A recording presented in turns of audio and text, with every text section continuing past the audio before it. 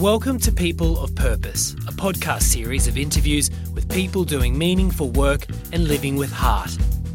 The series is hosted by Joanna Scott, and guests come from nearly every field you can imagine. People of Purpose sits under the website Make Do Co.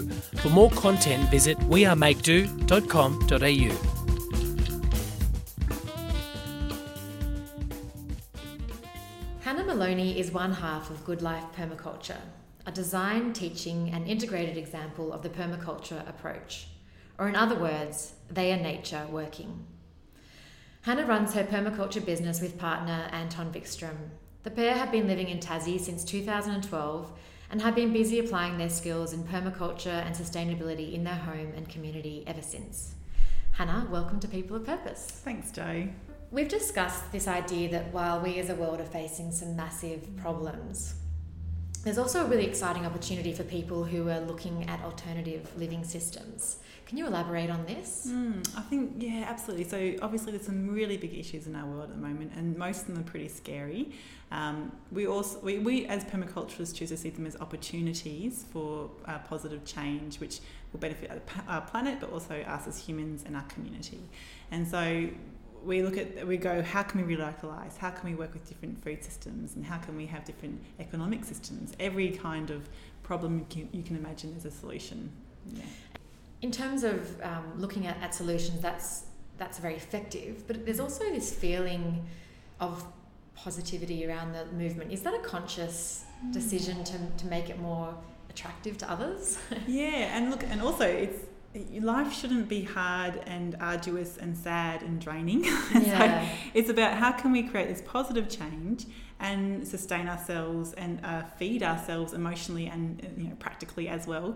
But how can we create a movement which is inspiring, effective, proactive, as opposed to just being against things? Or we have to go, great, we're against things, but what's the solution? And let's make those solutions fantastically effective and really, really enjoyable to do. Yeah. So great. Yeah. So during our permaculture course, you've talked us through some examples of things you have in your own home, and just through hearing those, your life and your environment sounds idyllic. Can you walk us through your house and garden to describe it to someone who's never been there? Like if they walked in the front gate, what would they see? Sure. Look, so our home is a young permaculture design in action. And so if you walk through our front gate, you would see our young mixed fruit tree orchard with a range of understory ranging from nasturtiums, daffodils, comfrey, some clove artichokes. And we then have a big low native bee garden to attract those beneficial bees and pollinators in general.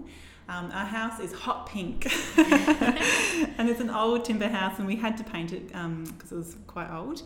But we choose to express ourselves in a really colourful, fun way, because home is not meant to be something viewed as how much can you get for it. It should be viewed as, this is our home, this is an expression of ourselves, and it's a great opportunity to make it fun.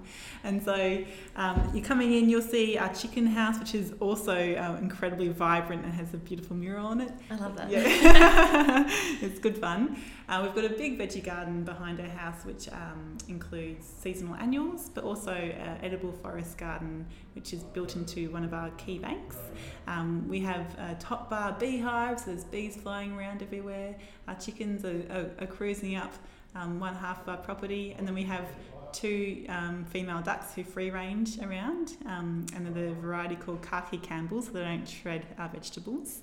And then we have some areas yet to be developed because we're about to get into them and advance them. So there's some exciting things about to happen about building sheds and little studio and things like that. So it's still very much in development. And you didn't start with a blank canvas. You had to work with some interesting landforms and an existing house. And what are some of the challenges that you had in your site? Look, our site's pretty unique. It's a very steep block, so we've had to terrace it. And because of the steepness, it's told us what can happen there. So we haven't been able to just apply anything. We've had to do what's appropriate for that context. We also inherited quite a lot of weed trees and just rambling blackberries and cotoneasters, and so we've taken some things out to put in some more productive and native systems. And yes, there's a house there, and it's an old house, and so that house it was slowly retrofit into insulate it, put solar panels on, rewire it, all those practical things that has to happen. So it's a big job, but it's also realistic in that it's a lot of situations this is what people will face when they inherit a house, and it's great to show people that you can do permaculture anywhere. We just have a 1/4 acre block, and so it can do so much on that size, and smaller and larger, obviously. Yeah, it's almost more powerful to take a site with challenges and to show what's possible than to be like, oh, this is a perfect exactly, because not many people can afford to buy the perfect block, and so we work with soils which are pretty good but not as amazing as they could be. A very steep block with tricky access. We've got all these limitations, which is a real life situation. Yeah. So, yeah. And you've been, maybe not permaculture, but living and breathing environmental values and sustainability for years. And the world has changed around you, and I talked with Nick the other day, and he was saying how it's the biggest movement the world has ever seen.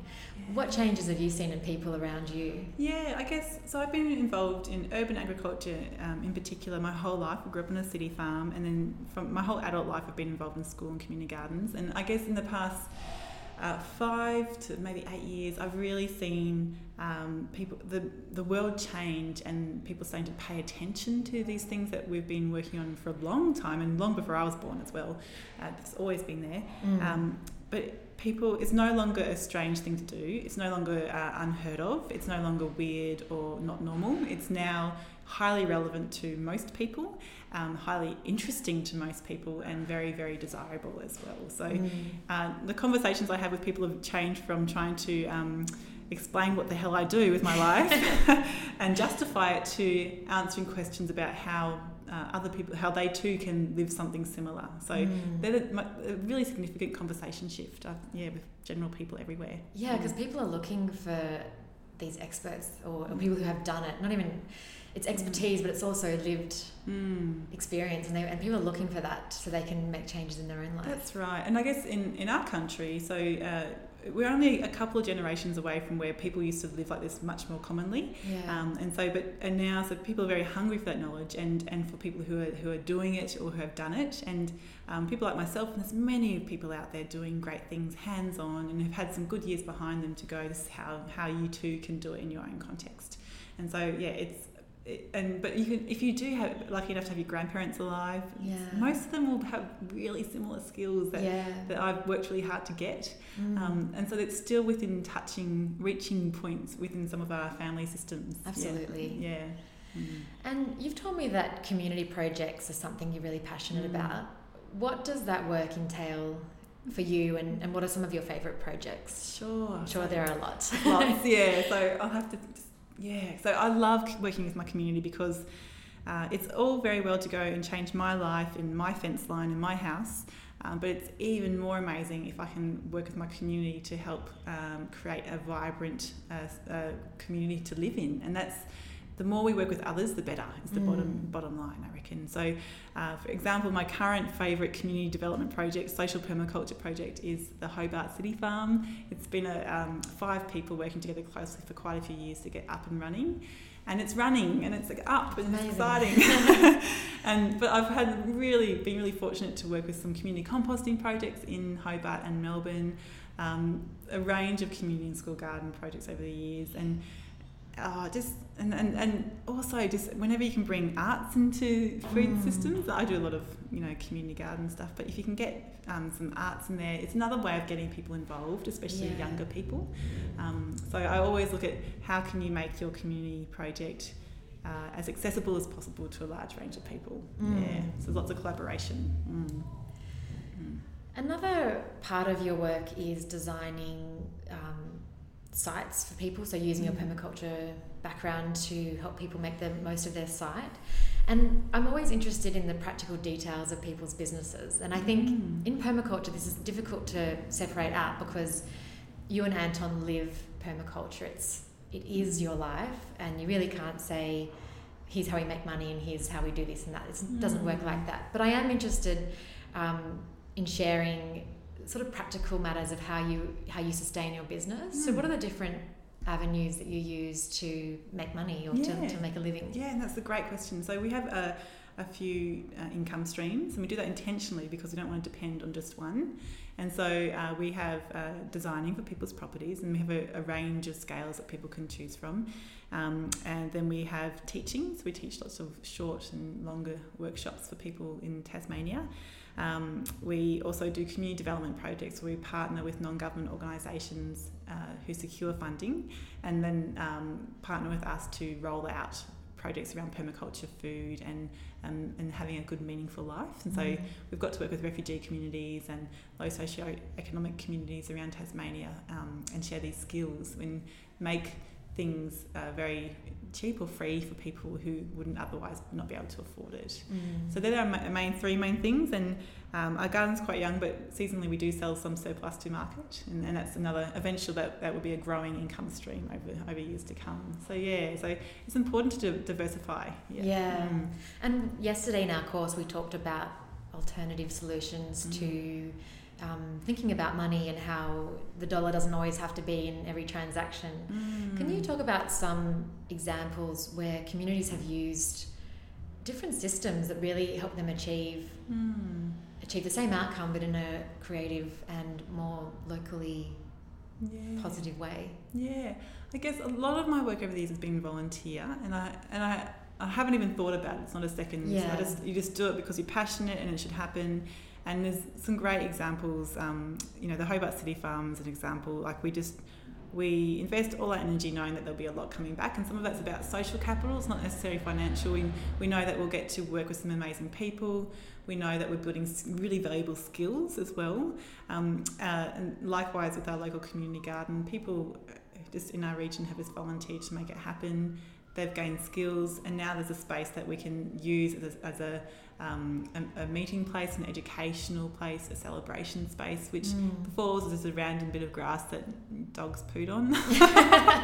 And so it's like when you take away money and that mindset of common money transactions, and go, okay, how can we use our skills and resources to create spaces or different projects and things?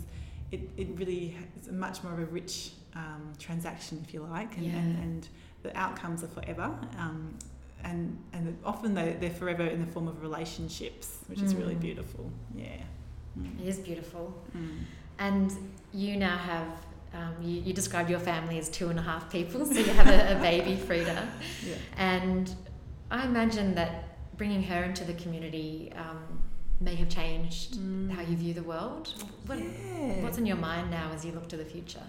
Look, it's a really interesting thing for all new parents, I'm sure. So there's some practical things, like we're redesigning some of our property to allow for play space. And we now need a slippery dip, and all these little practical things. But then when you think about the world and the future, I have these thoughts like I've got to make sure she can learn real skills. Like, how can I make sure she's involved in a well-rounded community, which I feel will give her a good start to life and a good life in general. And so I think about redesigning our property, but also redesigning our life to expose her to the right things, which to other people's knowledge and skills. I don't want it. That nuclear family is a bit of a scary thought for me. So it's hard. We live in a place with no family, but so we have to work harder to create those meaningful connections and give little Frida a good life. A family. It's beautiful. So in our permaculture design course that I've been on the last 2 weeks, you've taught us so many things, and it's difficult to separate them out like any ecosystem. But I do want to touch on the idea of peak soil, which is not so commonly known. Can you explain the importance of soil in our world? Sure. So it's a bit more of an invisible term. So it's about, we have a very limited supply of inherently fertile soil, and a lot of it's misused. So conventional agriculture uses and abuses soil, so it's not replenished, it's not regenerated, and it's often lost from a system. Literally, it can wash away with water or wind, and so it's an issue that soils are being depleted of nutrients, and so currently a lot of people address that problem with more chemical fertilisers rather than natural systems. And so peak soil is a challenge that we will be facing everywhere, and Australia maybe more so because we have a very old continent, so our soils are quite old, and it's something that we need to educate growers of all scales about how to regenerate and build soils as opposed to use and abuse them. I think we'll be hearing it more and more. It's as it becomes more and more depleted, it'll become very, very pertinent in our agricultural discussions, but also anybody who's growing on any scale can have that role in helping to build soil. From what you've told me, soil is the start of everything. It's the quality of produce and it's the health in our bodies. And so if you have healthy soil, you can then have healthy produce, and you can then have healthy people. It's a very clear connection, very, very clear. So having nutrient dense food is dependent on having nutrient dense soils. So my final question is, if there was one thing, and ideally there'd be many things, but if there was one thing that you would recommend to others to adopt the permaculture way of life as a starting point, what would you recommend? Oh, look, there are many things, but I'd have to come back to the 3 permaculture ethics, because there's many ways of living life and there's many right ways of living life, but if we can all come back down to living life ethically, then I think the way we live will be kept in check by those ethics. So people care, earth care and fair share. If we all did that, regardless of whether we're working in office buildings or farmers out in the fields, we would make different choices and we would relate to the world differently, and we wouldn't have a lot of problems that we now have around resource distribution, economic situation. Those things would iron themselves out because we'd be thinking ethically, and that I think that would bring a lot of people back in line. And as you've shown us, it's not just applied to gardening or farming. It's really everything. And there's so many possibilities for people. So it's exciting. Yeah, you can be anywhere. You can be in a boardroom on a 13th story building, and you can do permaculture. So it can be anything and anywhere, anytime. Well, Hannah, thank you so much for your time and for everything you've shared with me and the class this week, and all the work that you continue to do in the world. So thank you. Thanks, Jo. Cheers. Thanks for listening. If you enjoyed this interview, you can find more at wearemakedo.com.au.